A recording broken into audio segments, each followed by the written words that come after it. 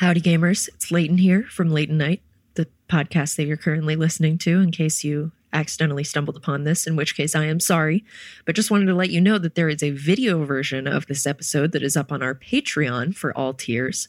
So if you want to join us over there, depending on the tier, you can get all sorts of cool benefits. We do mini-sodes every week. We do some fun videos. You get access to our fan Discord, and overall, it's a really lovely time, and we would love to have you there. So, without any further ado, here is the audio version of this episode. So if you want to do the video version, you can go to patreon.com/Leighton Night. Or not. It's really whatever floats your boat. Anyway, episode...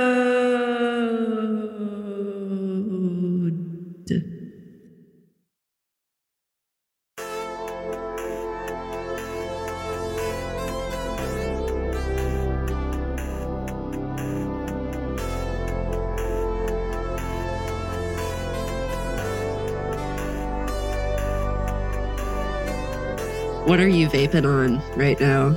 We also don't have to open this episode with talking about vaping if you don't want to. But we never have before, so.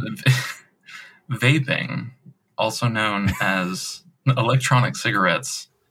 It's funny because I have this crazy conspiracy theory. Oh, I love this. You ever notice that the ads for anti-vaping are truth, right? Right, yeah. What was the anti-smoking campaign when we were younger?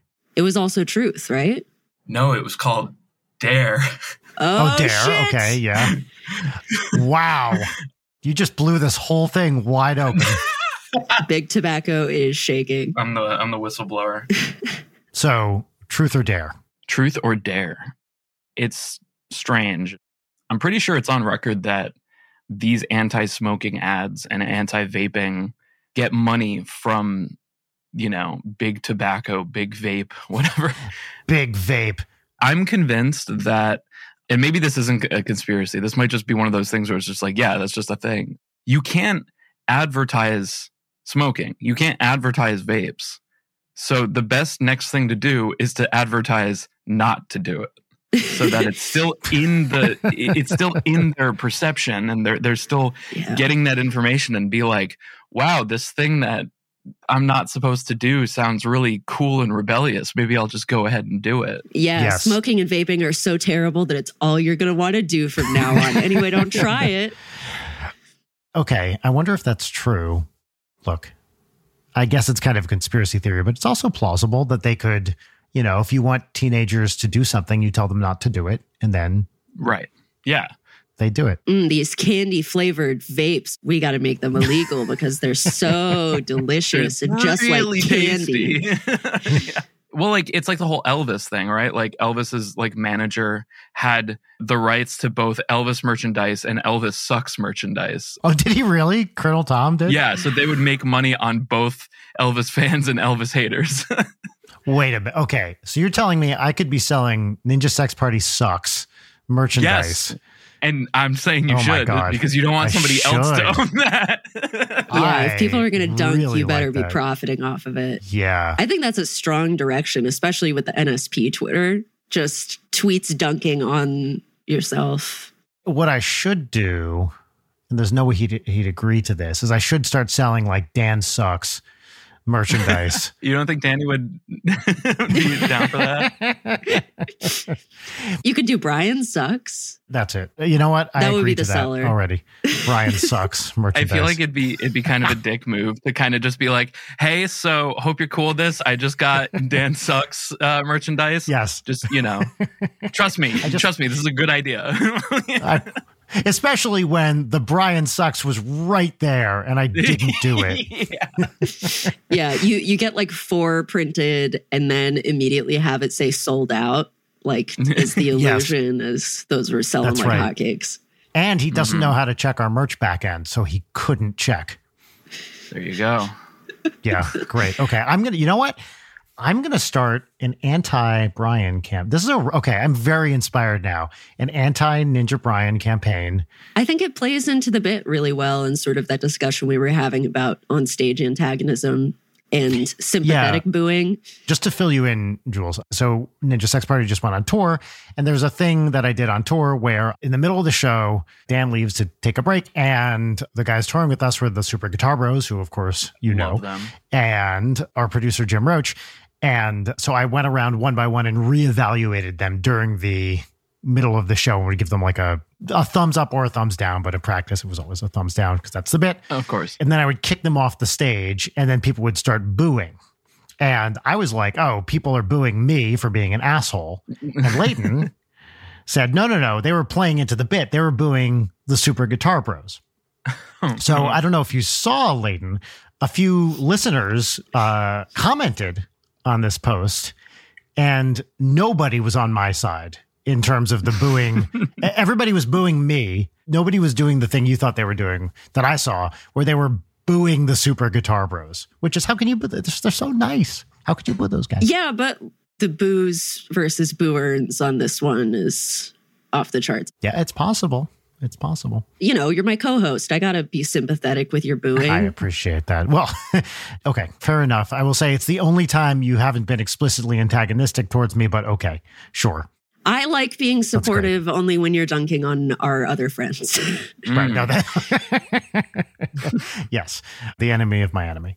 The thing is, the Super Guitar Bros, they're so kind, they're so cute, they're so nice. That's what makes it funny, because my bit with Super Guitar Bros has been very similar, where oh yeah, tell me. Anytime I would be talking about Sam, or Sam would be talking about me, we would just be like, he's not really that good.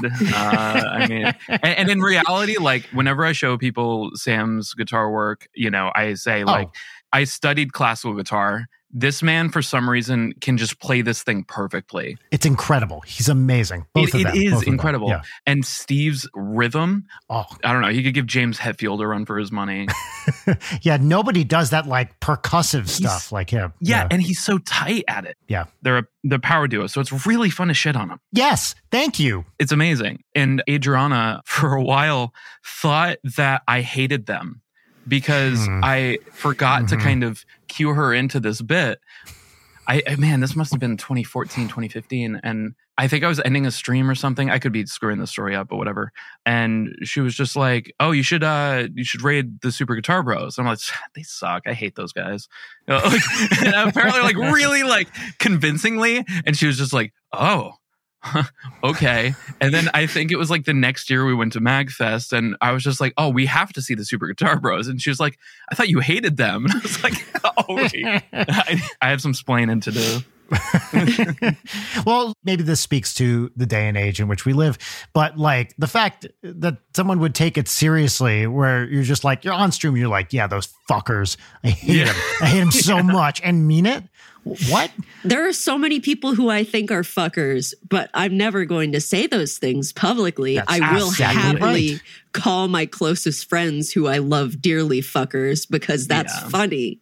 Yeah, it's like, 100%. Brian, when you were in the feud with Twerp on Twitter, then people thought it was real. Yeah. Yes. Which, well, I could talk about that. That feeds into kind of like what we were talking about earlier, where like it's almost just like, if you can't advertise the thing, advertise not doing the thing. I think there's something to say about creating fake beef, like in kind of that same element. I think it's really funny when it's well done. And some people can't tell that it's fake, which, okay, fair enough. But I love fake beefs. I think they're awesome. And it's a roast, right? It's a form of friendship, and it's a form of like, it is saying, hey, look, I know this person can handle it. First of all, it's not like, here's this person's name and address, go get them.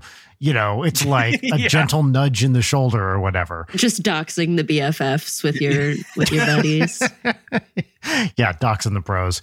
I did want to say about the bros specifically that Sam's dejected face is my favorite thing. Sad Sam is maybe the funniest thing I've ever seen. I would get up near him and like really stare him down, and he would do this thing where he would just be like, "Come, man, don't, please." And he would say it like very soft so the audience couldn't hear him and only I could hear him. And it was so funny every time, because I would always check with him. I'd be like, you're cool with this. Is that all right? Is it okay if I like come over and kind of bother you? And he's like, yes, of course. Yeah, I think it's awesome. And then on stage, he would never play into that. And he would always act like I was really upsetting him. It was so funny. Oh, they're both very funny. Sam drops comedy bombs like nobody else. I love those guys. He just has the perfect puppy dog eyes, which I think is a thing very few people are able to do with that level of skill. Yes. I was going to ask because I'm very interested because I think we have a selection of different ages here, but I'm curious what each of your experiences with Dare in school were like. It was funny. I have none, as far as I know. Really? Not a thing. I recognize it. It's like an 80s thing originally. Is it? 80s, 90s. Yeah. So I'm old enough where it would have been around when I was in school, but... You didn't have any sort of like, don't do drugs at all? You know what? We had, not from Dare, we had like health class. So my school was trimesters. And so like one trimester in like 7th, 8th grade, one trimester was sex and one trimester was drugs. The other was not rock and roll. It was like, I don't know, whatever the fuck it was. But like, I remember we had to pick a drug to do a report on. I picked PCP, of course. And, but yeah, I remember they had these books like pamphlets and we had to read them. PCP, otherwise known as angel dust, that sort of thing. Right. But I don't ever remember having, a trio of 22-year-olds in khaki pants and polo shirts tell us not to do drugs. Yeah, like turn the chair backwards and sit in it. Yeah, like exactly. You mind if I rap at you about drug? Yeah. Right. Yeah, exactly. Well, that's kind of what it felt like. But like, I feel like you either got one of two experiences, like where you got the one where it was like the officer coming in and being like, what's up, my homies? I'm here to, or either that, right. or you got the like scared straight kind of tactic, which is what I got. Oh, tell us about that. They brought like a literal lung into the classroom, like a blackened smoker's lung, and it was just like, this is what your lung will look like. And I think they had like a good lung, and they were like, which lung do you want? Like, don't smoke or whatever. Yeah, one looks metal as hell, and the other is just like a fucking yeah, you're not convincing me. That looks pretty cool. They had like some guy come in like a wheelchair who was like, insanely ancient. And he was like, I smoked all my life and here are all the medications I have to take now. And like dropped them like a candy on Halloween. Like this is, I have to take all these or I'm going to die instantly or whatever, So like, I feel like you got one of those two things, seldom both at the same time. Was that in San Diego? No. So I grew up in Massachusetts, actually. Massachusetts. Got it. I moved to San Diego when I was 24, 25. Gotcha. Who knows? Yeah, so most of my life experience is northeastern America, New England kind of a vibe. And then I got tired of snow, endangering my life on a yearly basis. Yeah, and so I moved to San Diego where snow is not a thing. No, you can't find it. Yeah. Leighton, what was your Dare experience?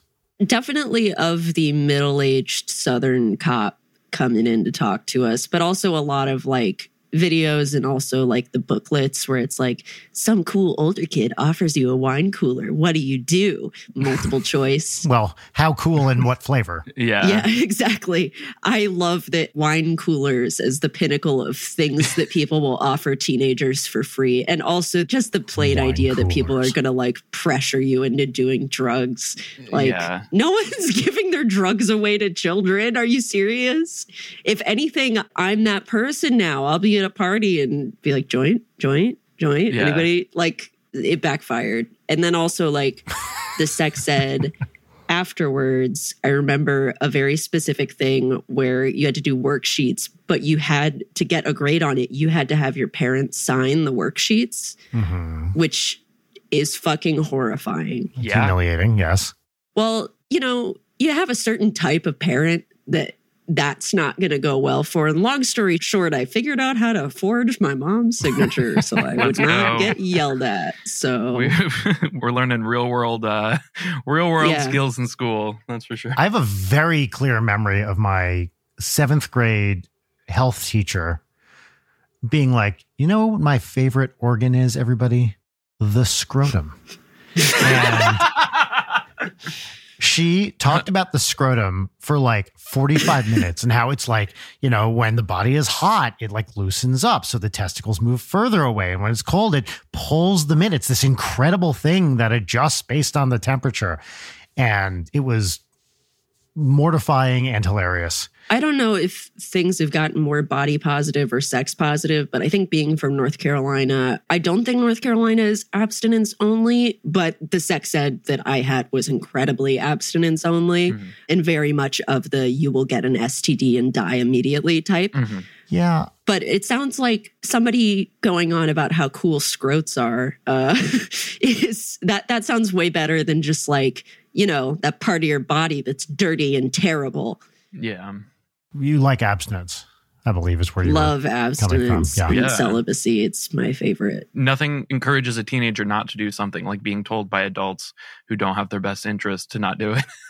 And also, like, watch this VHS tape where it's like teenagers, we can't keep our hands off of each other. Like, you guys are just making this seem cool. Also, like, there was nobody further away from having sex than me as a teenager. I mean, nobody. Yeah. And Same. To hear, make sure you don't have sex, I was like, guys, have we seen me? Like, who are we kidding here? It's not happening. Now you're just making me feel bad about myself because it's like, are you mocking me on purpose? It was not going to happen. Yeah. So I have to say the abstinence only, I was just like, which in Jersey, I can't even remember what it fucking was. It wasn't far from that. I mean, we learned what a condom was, etc. But certainly they talked a lot about STDs. Well, actually, I'm remembering now. Much like we had to pick a drug to do a report on, we had to pick different STDs to do reports on. Yeah, to go and get, and then write a first-hand journal. Lab. Yep, that's right. Which one did I do? Did I do herpes? Maybe I did herpes. That feels right. I think I did herpes as well. Yeah. I don't think we had a drug that we did a project on because I don't think they wanted us to know a whole lot about a specific drug. But we definitely did STDs and we did like birth defects. Oh, really? It's all bleeding together because I took a lot of child psychology and then actually in college hoped to double major in psychology and music. And I realized very quickly that being a music major is a double major, turns out. And I could not do it. So I ended up dropping that. I would love to go back and finish a psych degree at some point. But what do you do with a degree these days? It's a good question, right? Great question. Be in debt? Yeah, be in debt. So did you finish college with a music degree or you dropped out of college partway through? I only finished an associate's degree, but my focus was classical guitar performance. Cool. I wanted to be Sam Griffin when I grew up. No, who doesn't? Exactly. That's what I'm saying. So it was all performance and not production. Yeah, I didn't do any production in school, which is wild because I think most of the time, my job now, I spend mixing, mastering, recording, production stuff. Right. Which you learned zero of in college. Yeah. And I mean, I could have learned it. So I took 2 years off after high school to go work at Six Flags as Captain Feathersword in the Wiggles show. But then I went to college and I felt so much of it was like beneath me because I was a stupid 21, 22-year-old. Like I had already started a YouTube channel. I'm like, yeah, man, I've got 1,000 subscribers. Like all of these people are beneath me. No, like not actually, but like it was tough to kind of like look at like a curriculum and say like, okay, I need to take all of these 1-credit courses, you know, because that's the only way they can force you to take 4 semesters of something in an associate's program. And there'd be like music production where we're going to learn what Pro Tools is and what an EQ does. And I'm just like, oh, okay. And I don't know, in retrospect, maybe it would have been nice to kind of look at things more analog, you know, and actually like get an understanding of that stuff. Especially like later on, people I have worked with, like Danny Baranowski and stuff, has actually like recommended I do that, you know, because I've done a lot of work with him specifically on like Crypt of the Necrodancer, Cadence of Hyrule and stuff like that, that he's been like, you know, like, I know you don't feel like you probably need it, but it would be good for you to take a production course since you do it so often. Yeah, I think about this all the time. I don't do, you know, at least for NSP And even this solo thing that I've been working on recently, like I'm not producing it myself. I'm working with a producer, but I feel kind of like a poser not knowing that stuff, you know, and I'm always wondering, like, should I go take classes in this and like really learn it? But then so much of it is just learned by doing that. I feel like at my advanced age, like I don't want to fucking spend years in school. I'll just, if I want to go learn production, I'll go talk to a producer I know and be like, hey dude, can I like shadow you in the studio for a while or whatever? The temptation to like do a class as an adult is very tempting, but I also feel like I would immediately not take it seriously, even though I was paying my own money to do it. Like, well, this isn't like it was when I actually was in college, where it was like, oh, fuck, I got to take this really, really seriously. Instead, it'll just be like, I don't know, this is my psychology elective that, you know, I'm going to do my job and then do my little homework, even though I'm not going to do anything with this. Like, I could just watch shit on the internet and take notes. I think all I actually want is to take notes and have some form of structure, and for somebody to tell me that I did a good job because I did a thing according to a rubric. Yeah. That's exactly what I was about to say. And to be tested. Yes, a test. Yeah. Yes, a test, a real test where, God, you know, I was in academics for so long. I just want a thing with right answers where I can go in and write down the right answers and have someone be like, good job, Brian. You got all the answers right again. Nice. I think it'd be just unfair to everybody if you, of all people, Brian, got more academics under your belt, because we're all trying to catch up. No, it's totally real though. But you're right. I've been in school enough. I did the most school. I did like literally the most school you can do. I don't need to go back to school. So one of the best pieces of advice that I was given way too early, like it didn't set in until way later, was that like, as humans, we're not supposed to do everything, you know? And that's why it's great to, even if you can produce, to have a producer, if you can find one that's good, that works with you well. Yeah. I remember I was told, like, after I was talking about like, okay, yeah, we're doing this album, you know, I'm doing all the arranging, I'm doing all the tracking, I'm programming the drums, I'm playing the bass, I'm mixing, I'm mastering, I'm making all the music videos, and I'm doing the CD art, I'm doing everything. And they were like, how do you feel? like I'm just checking in with you, you know, like what's going on? And, you know, I'd be like, well, I'm stressed. I don't sleep. And I'm, you know, buckling under the crippling emotional, you know, debt that I keep taking out for myself. But everything's great. I love my job. Right. Yeah. He said, like, pick 3 things. Like, out of everything that you do, what are the 3 things that bring you the most joy? Oh, this is good advice. Outsource everything else. Like, yeah, you can do it. You know, we're all impressed. Great. Good job. But like, for your sake, try to outsource those things. You know, when you feel tired, you feel depressed, you feel whatever, it's because you're expending more energy and emotional whatever than you're getting back. And those things that like give you those kind of, whatever those 3 things are in your work that you enjoy, are probably things that actually fill you up.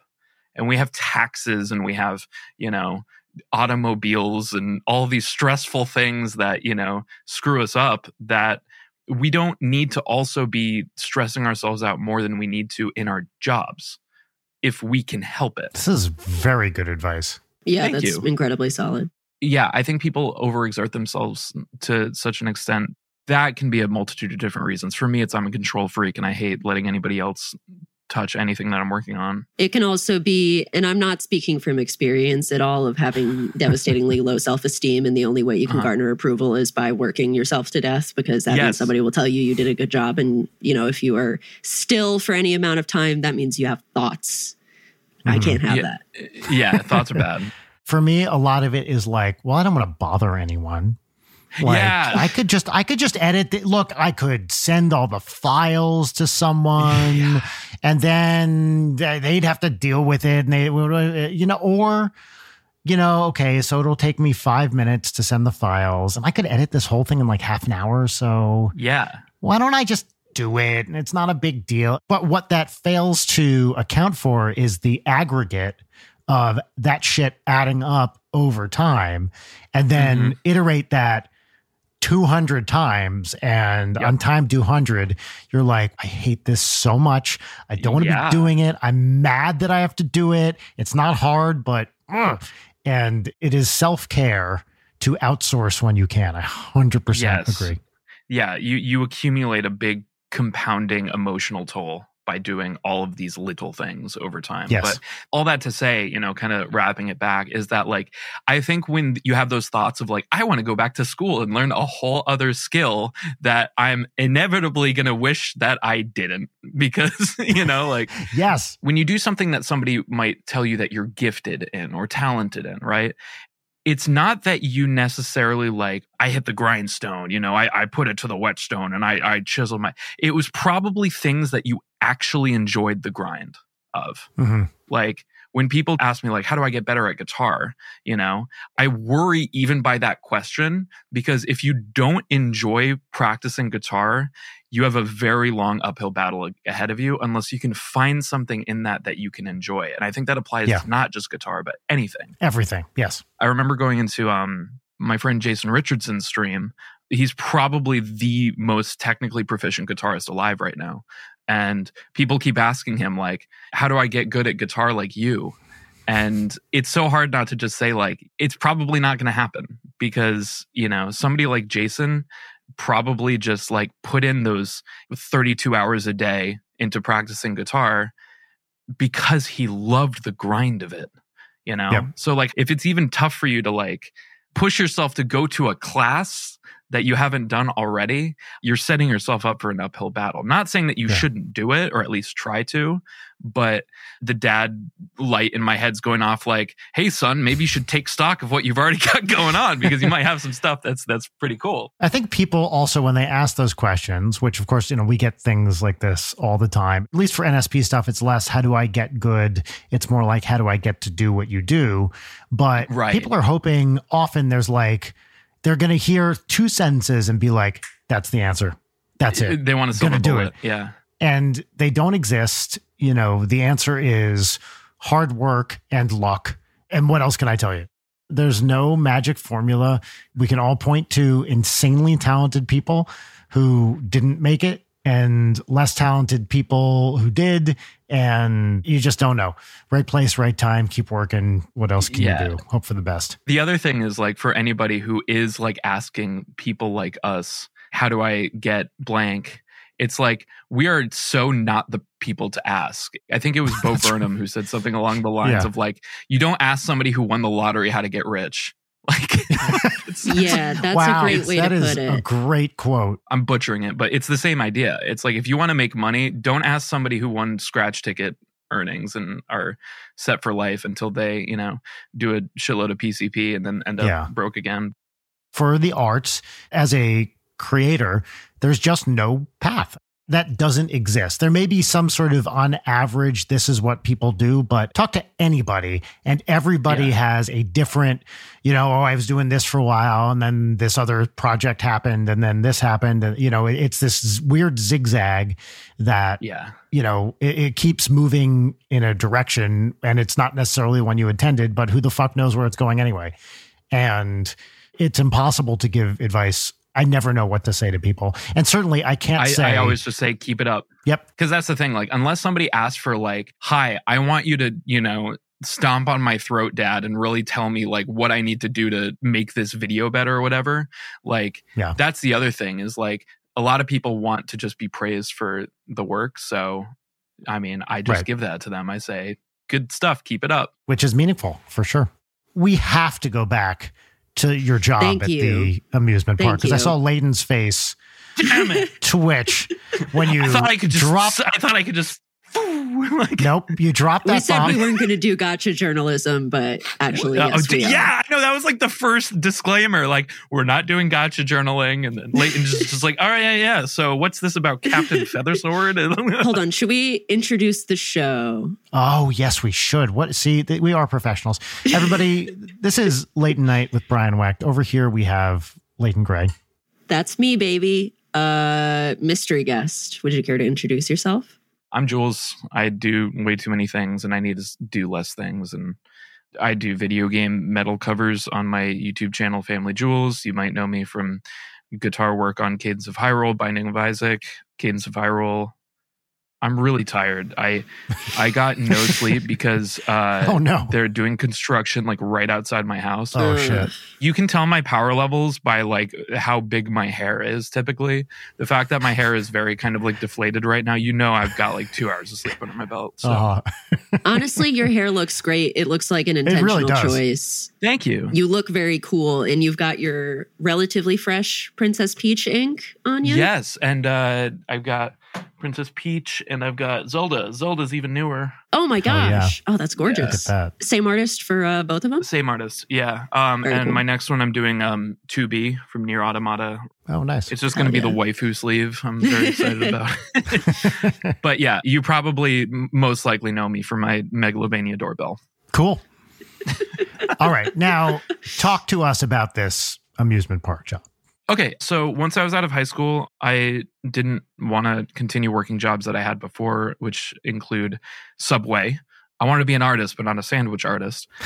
And then I did a software company where I did stuff for the government, which was eye-opening. But I was like, I'm a creative. Like, I want to be doing music or something. And the only job that I could find that was very performance-based, I have a history in musical and acting, improv, and stuff like that, was Six Flags nearby where I lived. And this is in Massachusetts? Yeah. Legally, I have to say that all of these characters that I will inevitably say I played, I helped out with because, only Captain Feathersword can be Captain Feathersword. Right, of course. But that's not actually the job I auditioned for.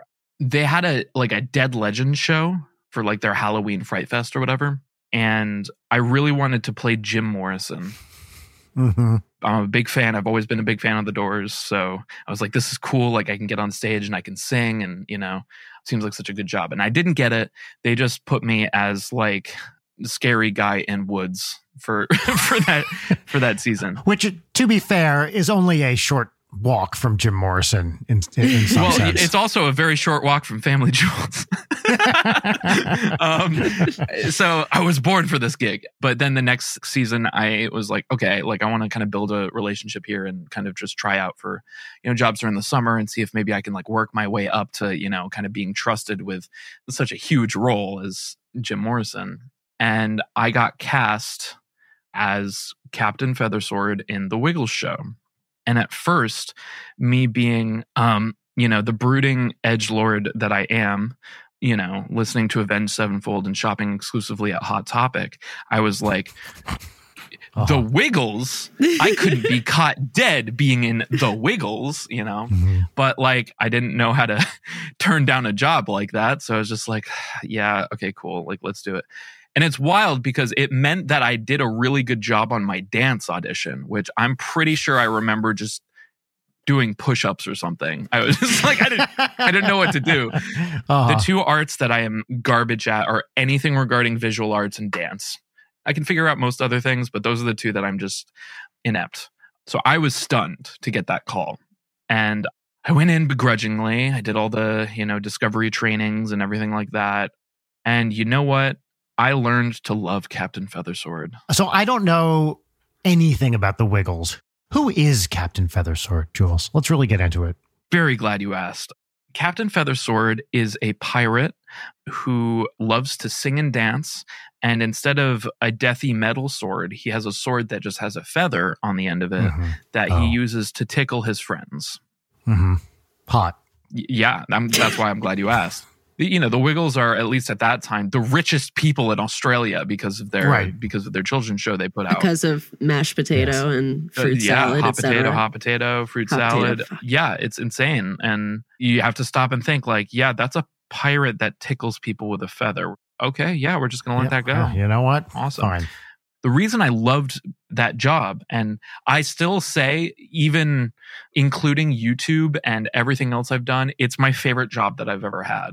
Wow. Simply because no other character in the entire park of Six Flags has nearly the level of improv allowed. Yeah. Because Feathersword's whole thing is he's very comedic and plays jokes and stuff and is fun. He's a cool guy that likes to have fun. Yeah. Just like you, Brian. Of course. Just like me. Yes, right. Yeah. Yeah. Have you ever thought about no? You know what? I'd audition. Look, I'm offer only, actually, so I'm going to take that back. I will not audition for Captain Feathersword, but if offered the part, I will accept it. I'm going to put that out there. You don't All get right. out of bed for anything less than 20K. So, Yeah. 20K. So no, that's gone up. It's 50 now. oh shit. That's my day rate.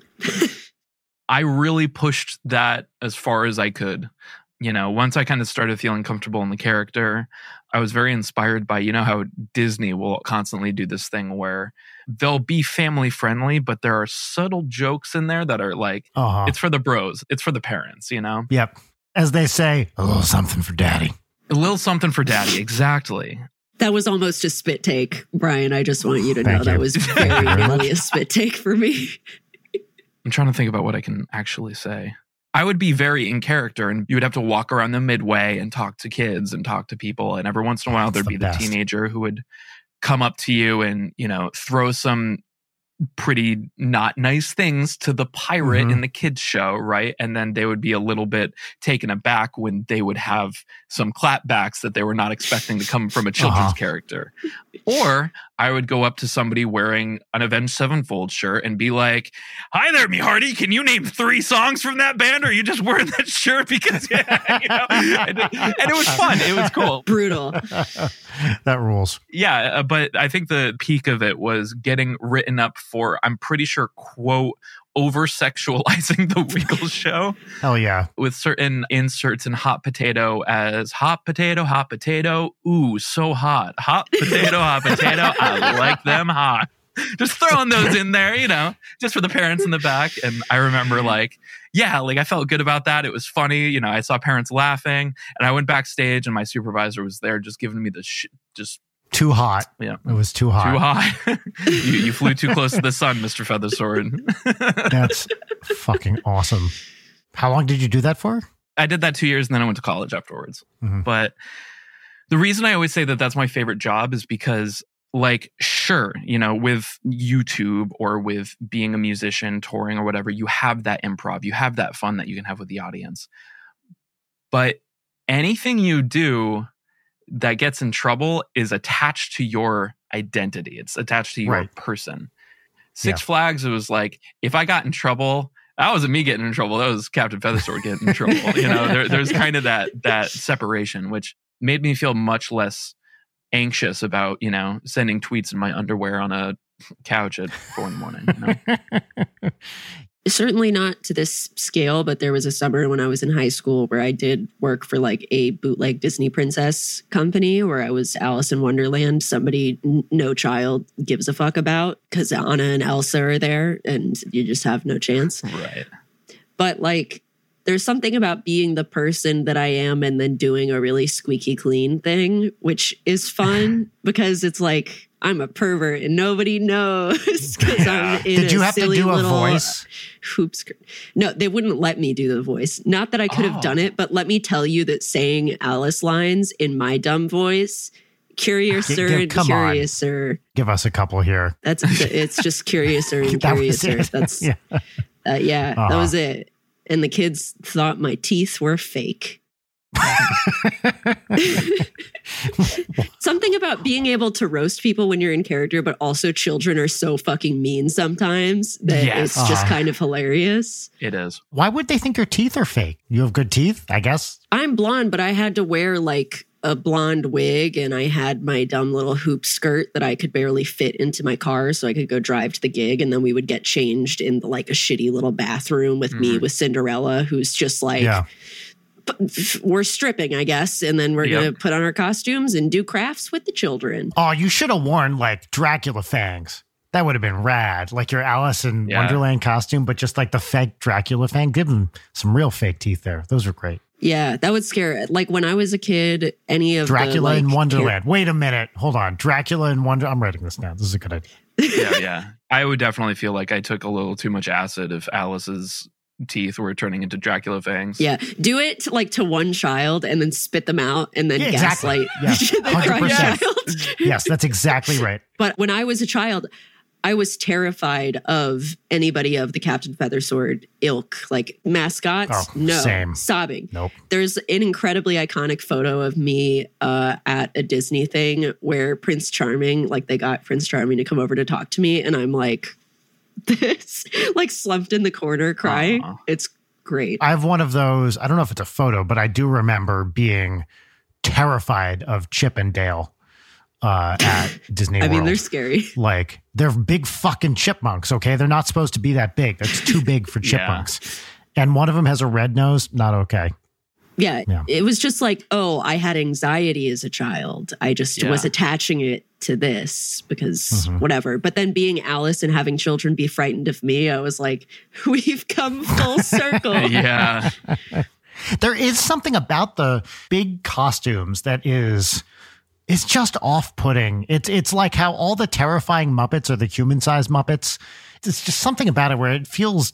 It's not Uncanny Valley. It just feels unnatural in a way that the smaller ones don't. You know? The dead eyes, you know? The dead eyes, especially with the Muppets specifically, they would like eat people sometimes, the human-sized Muppets.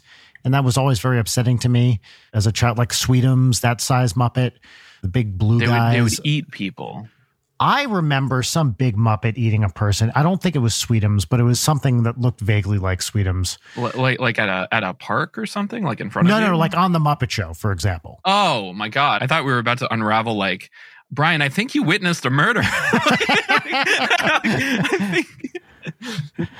Hold on. Yeah, that's right. Yeah, I'm pretty sure there's a rule somewhere that like as a costume character, you're not allowed to eat human beings. I watched Donald Duck shiv a guy and then drag the body behind Space Mountain, but I think that was... Oh, well, that just I think happens, that was fun. Yeah, no, that's everyone's just playing and having a good time. In terms of like rides that would be appropriate for you to shiv someone on, I think it is Space Mountain. Oh, yeah, easily. It's dark in there. Pirates of the Caribbean, probably number one, right? Like... That one's quiet. People will hear you scream. Space Mountain, too loud. I guess that's true. I'm a Disney ride expert. As of right now, I did a video with my buddy Alfarad where... Oh, sure. A friend of the show. He explained to me what the Onceler erotic fiction was like. Oh, yeah. He hasn't told me about that. I have to ask him about that. You should. Honestly, him coming on here is like one of my favorite episodes that we've ever done. Arguably the best episode we've ever done. He was great. It's all been downhill from there. Yeah, he rules. Yeah, and I'm just rock bottom. So we we did a video where we went on every single ride that we could at Disneyland and California Adventure in one day. Jesus Christ. He ended up getting the crazy like VIP package for like a group of people, and we all just split it. So we never had to go in on any lines or wait for anything. We just went like ride to ride to ride to ride. And we had like an escort too who like helped us like plan out everything. I did that once. It was the best. Yeah, it's amazing. But God, that sounds exhausting. Yeah, I think I clocked like 35,000 steps that day and most of them were running. So yeah, all that to say like, yes, Space Mountain. Okay, but if you shiv somebody on Space Mountain, what's interesting about that is I don't know if this is another conspiracy or I haven't looked into it enough, but I'm under the impression that you're legally not allowed to die at Disneyland. Oh, they like drag you off the property or something? Yes. Part of, I think, the thing that you sign that nobody reads when you go through the thing or whatever is that if you are unalived at Disney, you cannot be pronounced dead until you are off the premises. Oh, so technically nobody dies. Nobody's ever died at Disney, you know? You also can't spread ashes there. Right. That one I definitely understand. I get it, but I will say, I'm trying to think of... There's that one very long YouTube video about the two guys who figured out it's that one. And when the guy spreads the ashes, it's like, okay, you were the one person who is allowed to do this. You have the right, because God, that video is amazing. Do you remember which video it is? It's like one of my favorite. It was like Futureland, Tomorrowland. Yeah. Fuck. It was something like there was like, this is what the future is going to be like. And then it started getting too close to that future and it was not what it was like. They must catch people fucking at Disney all the time, right? But then they have to take them off the premises and then they have... Right, because you legally can't have sex at Disneyland, right? No one's ever fucked at Disneyland. Except at Club 33. That's the only place. I can't think of like a less erotic place to have sex than Disney. But where's the least erotic place at Disneyland to have sex? I feel like it would also make you like legally, technically a sex offender. Easily, but like I'm afraid correct, to say my answer because I feel like people would take it as a challenge. Were you going to say Casey Jr.? That would be my answer. No, I was going to say Splash Mountain, but actually that sounds pretty convenient, I think. Oh, that sounds hot as hell, honestly. Yeah, seriously. I mean, it's a giant wet log. I'm taking this girl to Splash Mountain. Yeah. Like, I don't want people doing like fuck on the Winnie the Pooh ride challenge, impossible TikTok challenge, you know? That's right. Because people will do it. Now that the Country Bear Jamboree is closed at least at Disneyland, that would have been... We've lost the most erotic location. Yes. God, fucking Country Bear Jamboree. I guarantee you this is Dare's doing. Dare did this. Truth or Dare. Let's move on to some segments. So we're going to go on now to our first segment, which is our pop culture recommendation segment. So this is where you get to talk about a book, a movie, a video game, an album, whatever, something you've been enjoying in the pop culture realm recently. The name of this segment is What's Poppin'? And it has a theme song, which we add in post, which goes here. You're not going to sing it for me? Well, I'm going to ask you, Jules, the question I like to ask Brian, sing it. all of our guests. Sing the theme song, Brian, that you love so much. Sing it. I will. If you give me a fucking second. I can't sing when I'm being constantly interrupted now, can I? Maybe I just want to hear your beautiful voice, Brian. I want to hear your beautiful dulcet tones. I don't think I've ever actually heard you sing. And I think it would be so appropriate if you would just give the guest a taste. I just want I want 10 fucking seconds to myself on this show is all I ask, and I'm not getting it. If you're going to ask me to sing, you have to sit there quietly and promise you're not going to interrupt me while I sing it. Can you promise me that? Okay, ready? Here we go. Bum, bum, bum, bum, bum, bum. What's poppin'? Bum, bum, bum, bum, bum, bum. What's poppin'? Thank you. Ooh, so hot. That was pretty good. It was good. I liked it. Can I tell you what I just learned how to play today? Let's see if you recognize it.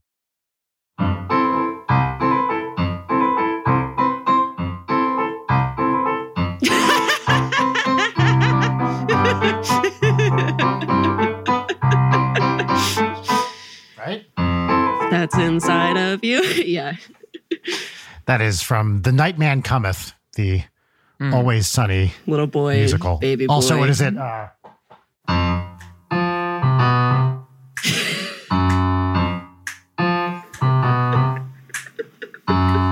that, what is it? You gotta pay the troll toll if you want to get into this. Whatever. Anyway, it's hard. Oh my God. Do that at the same time. Yeah. What a thrill. They talked about it on the podcast recently, on the Always Sunny podcast. I was like, I should just learn those songs. They're all pretty straightforward. And they just had the episode, they had Lin-Manuel Miranda on because he apparently loves The Nightman Cometh. And he talked about it. Of course he does. Because of course he does. Did he bite his lip at all during? I don't watch it. I just listen. Oh, right. So. Well, that's great. That brings me very much joy to hear you play that, Thank Brian. you very much. Layden, what's poppin'? What's popping for me, other than the literal 83 mods I have for Fallout 4 right now, what's popping? And let me tell you, the threshold of making that game playable, around 60 mods. Now we're cruising. Anyway, that's the past 2 months of this fucking show, me just being like, I'm playing so much Fallout. Anyway, what's popping for me is a little YouTuber called Sarah Zed, who makes really wonderful essays about fandom stuff, particularly like 2010s Tumblr culture, which has been great. Just doing a deep dive of, listen, I don't talk about this a lot on the show, but I was once a Homestuck for like a long time and very intensely. Is that what you call a Homestuck fan? Is a Homestuck? I don't know. Okay. I was there. You were one of the Homestuckies. Yeah, sure. But getting to see the full, like, zoomed out version of that, and also like BBC Sherlock stuff, where it's like, I know exactly what you're going to say next. Like the minutia of fandom politics of the 2010s on Tumblr. It's just great. And they're really well made videos. And yeah, that's what's popping for me. Great. Jules, what's popping? I just finished Wednesday Addams on Netflix. Oh, how was it? It was amazing. Okay, good. It's so refreshing to watch something that's like Tim Burton, Danny Elfman, and especially Tim Burton doing his take on something that's as old as the Addams Family. That's something like so up his alley. I grew up watching Beetlejuice and, Lydia Deetz and stuff. Like, so seeing like almost like the next generation of girls that my mom warned me about, Jenna Ortega plays Wednesday, and she's so snappy with her, brooding, edgy, humor that I'm just so excited to see the next generation of girls who are like, she's just like me for real. And, she likes murdering and stuff or whatever. So like, that'll be fun. And also all the boys that are, confused about what it is they want from a future wife. And also young women who are like, why does seeing that girl make me feel funny? Yeah. Yeah. I like alternative culture, especially when it's influential.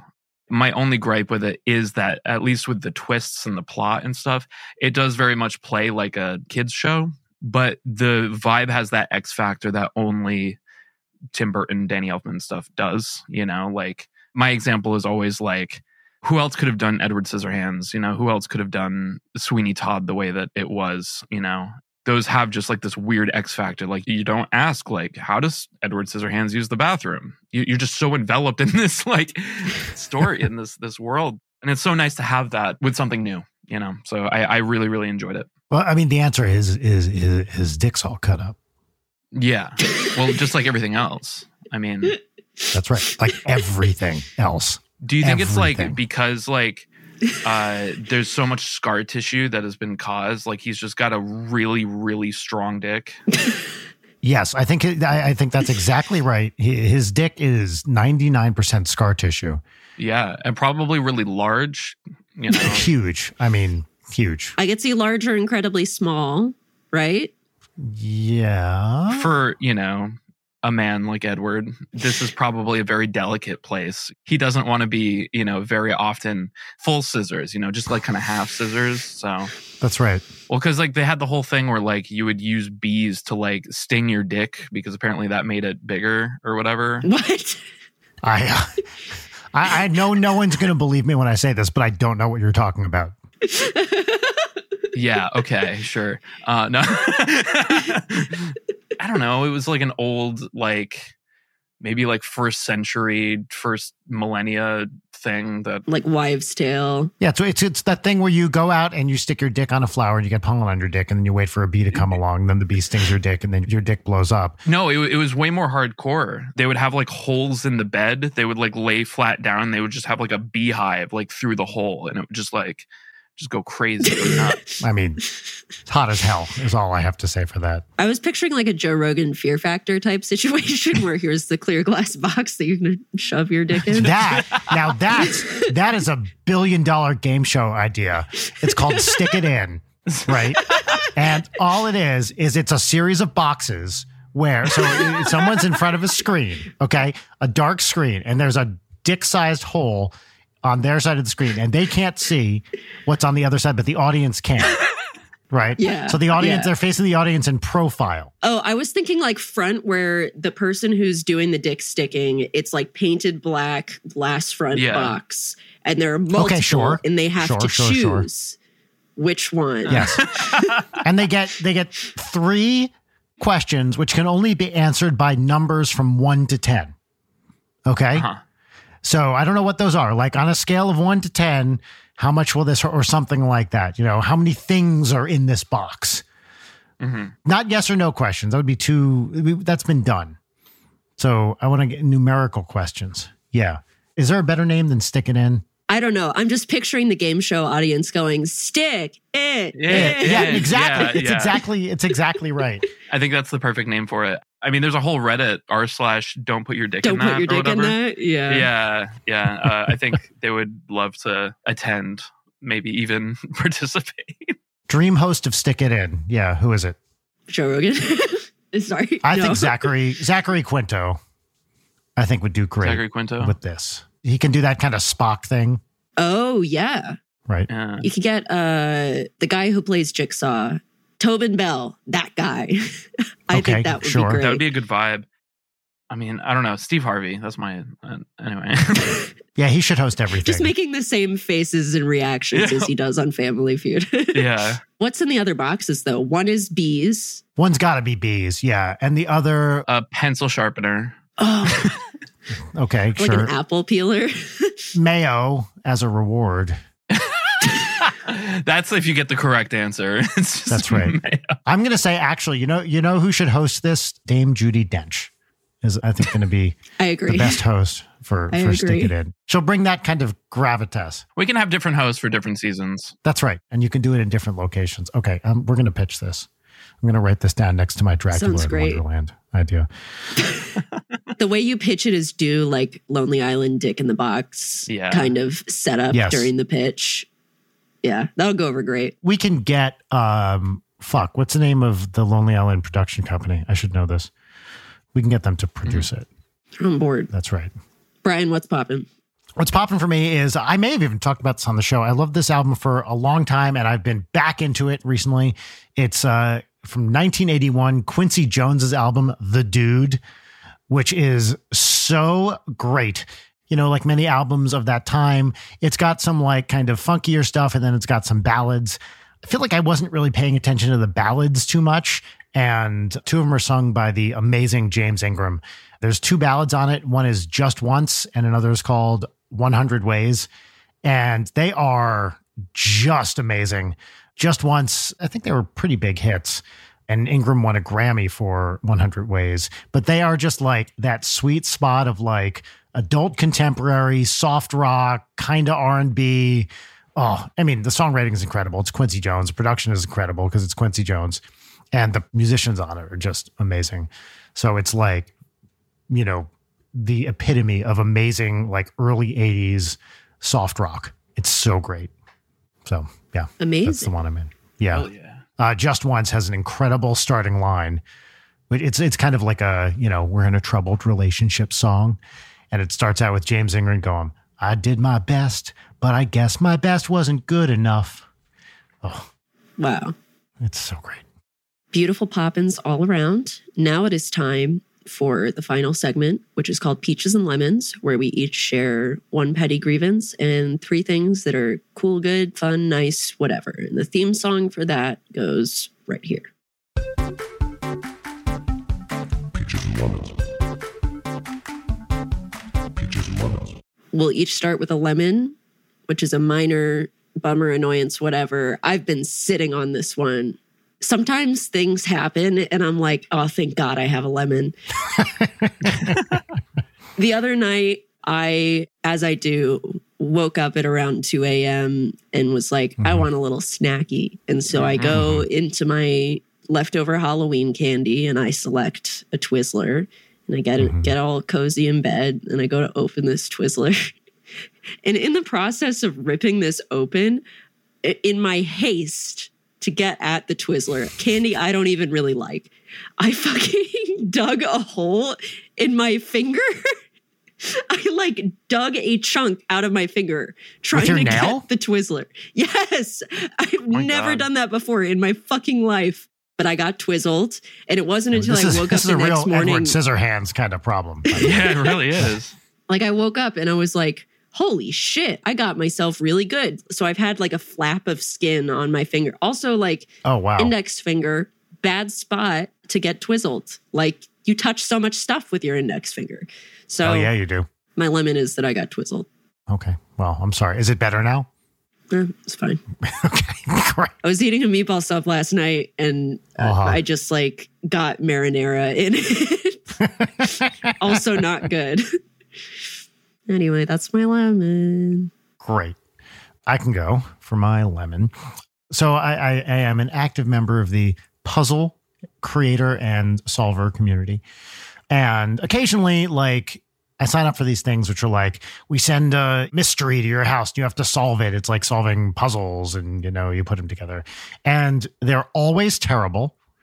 And every once in a while, I try a new one thinking, this one won't be terrible. Well, I tried a new one and I won't say what it was because I'm sure many people enjoy this, and it's fucking terrible. Will you type it in the chat? Okay, it's in the chat. I'm not going to dox them. That's what it's called. And That's also what doxing is. It is high high production value and written for people who don't do many puzzles. Why don't we put it that way? And so I admit that I am a snob with these things and do a lot of it. So I'm probably not their target audience, but I was just like, come on, don't advertise your amazing mystery that I can solve in 5 minutes. It was just high expectations, low rewards. So, oh well. Tragic. But I did they have a kid version too, and Audrey loves it. So that's the good side. Also, I gave her some of the adult ones and she did them immediately. So I was like, these are not that hard. Like, yeah. Anyway, that's my lemon. Love it. Jules, do you have a lemon? The ever descending quality in sales for Black Friday and Cyber Monday. As a, music producer, I love buying plugins that I'm never going to use. Hell yeah, it's Plugin Friday. Yeah. I usually have some things on my radar that I'm just like, oh, that'd be nice to have, but it's like a glorified EQ compressor. I don't need it, but man, it would be nice to have, right? And I don't know. I maybe it's just confirmation bias, but I always feel like the things that get the best sales are the things I already own. And 1 year for Black Friday, you buy like all of the Arturia synths, and now I get emails from them every goddamn day. Every day. How many Native They go to my Instruments priority emails do I inbox. get a day? I think I get 12 Native Instruments emails a day. I downloaded one Scott's Bass Lessons PDF like 2 years ago, and I have unsubscribed multiple times. Oh. There was even an email that was like, I'm sure you're sick of your inbox getting filled up with Black Friday deals. Yeah. Like, it's like worse than political fundraising. Yeah. Oh, easily. For me, that's Recording Revolution. Was his name Graham? He's amazing. Like incredible producer, and like his tutorials are like the easiest to follow from any level of understanding. But yeah, I made the mistake once of being like, yeah, you know what? I'll subscribe. I'll see what you have to say. And I don't want to miss any of your videos. And like, I've unsubscribed many times. I still get them. Yep. But Scott's Bass Lessons definitely is another one of those. It's not a plugin, but I've been trying to unsubscribe from Billboard for like 5 years. And I don't understand why. I bought a subscription once because now some of the charts are hidden behind a paywall. Like the comedy chart is, and I wanted to see where an NSP album was. Couldn't do it. So I was like, fuck it. I'm technically a music professional. I'll pay for Billboard. Immediately, paid for it. I was like, I'm never fucking using this. Cancel the subscription. I still get Billboard Bulletin, once a day. And I've been trying every time, unsubscribe. It's not fucking doing it. I don't understand you go why. to the form and you enter your email and they're like, anymore. oh, you're unsubscribed. Yep. No, I'm not. You just got to block them. You got to mark as spam at a certain point, I guess. I think that's where I am. I've done it so many times and they still get through. Meanwhile, I get like important work emails that get sorted into promotions or something. And it's like, good job, Gmail. We love it. Yeah. We love to see it. I do want the millionth email from Camp Lejeune, compensation, whatever. Like, amazing. All right, time for peaches. Yes. I'll do mine because they're half-assed, and I can move through them quickly. Number one. Great. It's colder, so now I get to use my dog as a space heater, which is the best. She just comes right up on me. It's the greatest. Yes, it is. I use my child the same way. That's good. I'm glad to hear that. It's awesome. It's not quite cold enough yet, but when it gets just the right amount of cold, she'll crawl under my sweater and put her little head out right here, and it's the cutest goddamn thing in the world. Yeah, I bet.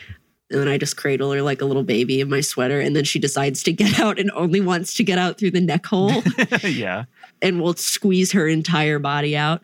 Second peach is that I took advantage of Black Friday and purchased some nicer clothes because I have been exclusively dressing in potato sacks and sweatpants for the past 2 years. And now that I'm going places, people have clocked that I have like one outfit. So need to remedy that because that's embarrassing.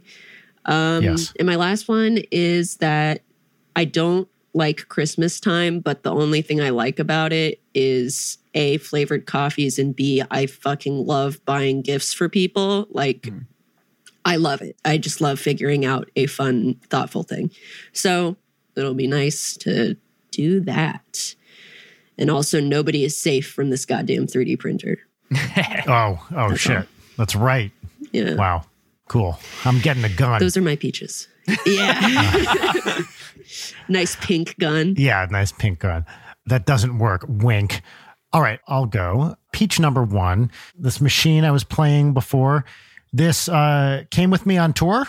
Nord Stage 3. Just got it a couple months ago for when we were about to head out. And we shipped it back from the last show, and it successfully arrived and still works. Nord sure knows how to make a keyboard. And I was terrified of this getting like thrown on the back of a truck and, and I did buy, as you have to, an expensive road case for it, with lots of padding and all the shit where it's like, wait, how much is this fucking case? It's more than some keyboards. Okay, sure. How many? Okay, so the case for this thing was $500. And that's like as cheap as I could get a decent one. But it protects the thing, and I'm shipping it. It's going on an airplane. It's going on a truck. You got to do it. And it came back, and it works. See? Listen to it work. Yay. There it goes. So that's peach number 1. The thing came back, which is great. Along with a bunch of other stuff, including Jim Roach's suitcase full of percussion, and I let Audrey play the bongos, and it was cute. All right, so that's peach 1. Peach 2, for the first time in a really long time, I purchased a video game console. And I got an OLED Switch, which now I already had a Switch. Technically, I didn't buy it because I got it from Nintendo for a event I did right before they launched it. So it's the first time I bought a console. And I mean, it's probably like close to 10 years now. And it's great. Like, I've been playing games on it. When I came back from tour, I was living in my garage because my family had COVID. And I was like, fuck it, I'm getting a Switch so I can play one and Audrey can play one. And I like Switch games. I like the Switch. Do you notice like a big difference in terms of like size and screen quality and stuff? Honestly, it is measurably better. Yes, it really is better than the original version. Well, how much? It was like $50, $100 more. I think it was $50 more than the non-OLED version. And it's like, yeah, okay, it's worth $50 extra. That big old screen on it is incredibly appealing. It looks great. And like the resolution is really good. It's a good machine. And since the Joy-Cons are only 2 weeks old, they've only just started to drift. Of course. Amazing. One did something like where it started to drift like yesterday. I was like, come on, you fuckers. Hopefully I get a few more weeks out of it before that happens. I've been really wanting to play and like finish Cuphead, and I had to, stop forever ago when I was playing it because it was like, this is not a game I can tolerate Joy-Con drift on. Animal Crossing, Stardew, we can get away with it. Cuphead, I will throw this goddamn thing across the room. Well, I just started playing the DLC on Cuphead, which I hadn't done yet. And Audrey's very excited because you get to play as Miss Chalice. Yeah. And final peach, going back to puzzles. I just last night got hired to write puzzles for a thing I can't talk about, but I'm working with some friends. Actually, one person who I was like, I got to get in touch with that guy. Well, puzzles brought us together. So I have another puzzle writing gig that is happening now. Amazing. And that's it. Those are my 3 peaches. Jules. My first peach is the other day I had Taco Bell, and it was really good. What you get? Great. I got a black bean quesarito. Oh, hell yeah, man. That quesarito. It's the best. It's busted. Peach 2 is, so I've been doing an improv class. Oh, nice. Because I did a ton of improv. I did a ton of acting in school that I was just like, do I really need an improv class or whatever? And it quickly turned into my favorite part of the week, because I just go and I play improv games with a group of people who, are beginning. There's no judgment. It's just a wonderful environment. That's awesome. And it's definitely nostalgic. And then I'm like, we're playing games that we played, in theater back in the day and stuff. But I had my class yesterday, and they do this thing at the end of, I don't know if it's the end of every 2-month class or whatever, where they do like a whose line is it anyway kind of game. But they take a representative from every class to kind of represent the class. So it can't be like everybody. It's just one person from each class. And they all nominated me like instantly. So nice. It felt That's very precious. nice. It was a very, very great. nice feeling. the teacher was like, "Oh, do you guys want to nominate somebody, or does anybody interested in being nominated?" And I like kind of slowly started like raising my hand, like I'd be interested, but everyone just like pointed at me. They're like, "Just Jules, he's just take him." Like, Oh, dude, that's so great. I was like, "Yay!" Yeah, it felt really great. San Diego is where I got my improv start, and I can draw a direct line from improv in San Diego to Ninja Sex Party, like a straight line from that, because that's where I first started doing comedy. So I have a very soft spot in my heart for improv in San Diego. Do you have a place that you went to? Where I was San Diego Theater Sports, which I'm not even sure is still operating. I mean, they had their own space for a while, and I believe that has been shut down for a while now. A lot of the people I knew there have moved to other cities and aren't doing it anymore. I know a couple people who still might be involved, but not too many. It's pretty wide now. Like I feel like there's a lot of different places you can do it now. Yeah.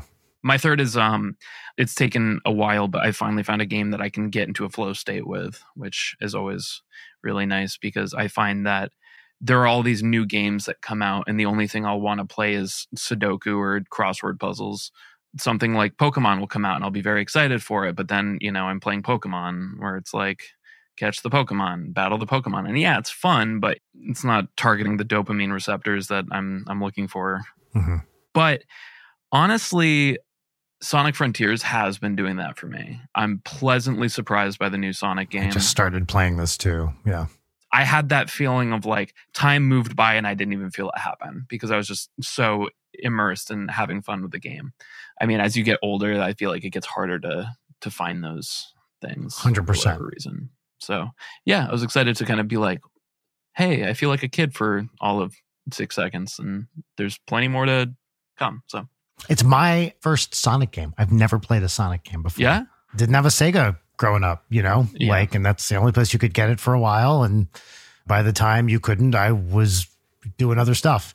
So it's really fun. I'm only just like not even half an hour deep into it, but it's like, I'm enjoying it. Yeah, it's a good one for sure. I did not know there was a new Sonic game because I live under It's a kind rock. of like Breath of the Wild, but Sonic, honestly. Ooh. Yeah. Okay. It's an open world kind of style. Yeah. But my editor tweeted out recently, like, it's kind of an interesting thing to think about that this is the Sonic adventure for the next generation. Mm-hmm. But I feel like that's assuming that they follow the same pattern where they put out one good game and then are cursed for 20 years straight. Just a bunch of can't bullshit. seem to figure it out. Yeah. Sick. Awesome. Well, dude, Jules, thank you so much for taking the time to hang out with us today. It's great to see you, and we appreciate you being here. Pleasure's all mine. Thank you so much for having me. If people want to find you or if there's anything that you want to plug, now's the time. I'm constantly putting out new cover videos on youtube.com/FamilyJules7X. I speedrun a multitude of Nintendo 64 games on my twitch.tv/FamilyJules. But if watching somebody do the same run over and over and over again isn't your speed, but you still like the gaming stuff, youtube.com/JulesConroy is where I upload highlights of those streams and periodically videos where I make my doorbell cursed music. And then I have a lot of projects that are big that I'm very excited that will hit YouTube, but also Spotify. So Family Jules on Spotify. And yeah, I don't know, OnlyFans. Anyway, that's it. Awesome. Amazing. Usually I attempt to do some form of sign off, but I'm absolutely horrible at it. Do you think that Captain Feathersword could give us a little sign off? Sure. I'm so sorry to ask this of you. Wow. Do you see how excited he is to do it? Yeah, that's fucked up. Yeah, I guess I'll do it now that I'm on the spot. Fuck off, me Hardy! Hell yeah. Bye, everybody. Bye. Goodbye. Late Night is produced by Brian Wecht, Leighton Gray, and Jarek Centeno. Follow us on Twitter at Leighton Night, on Instagram at Leighton_Night, or email us at leightonnight@gmail.com.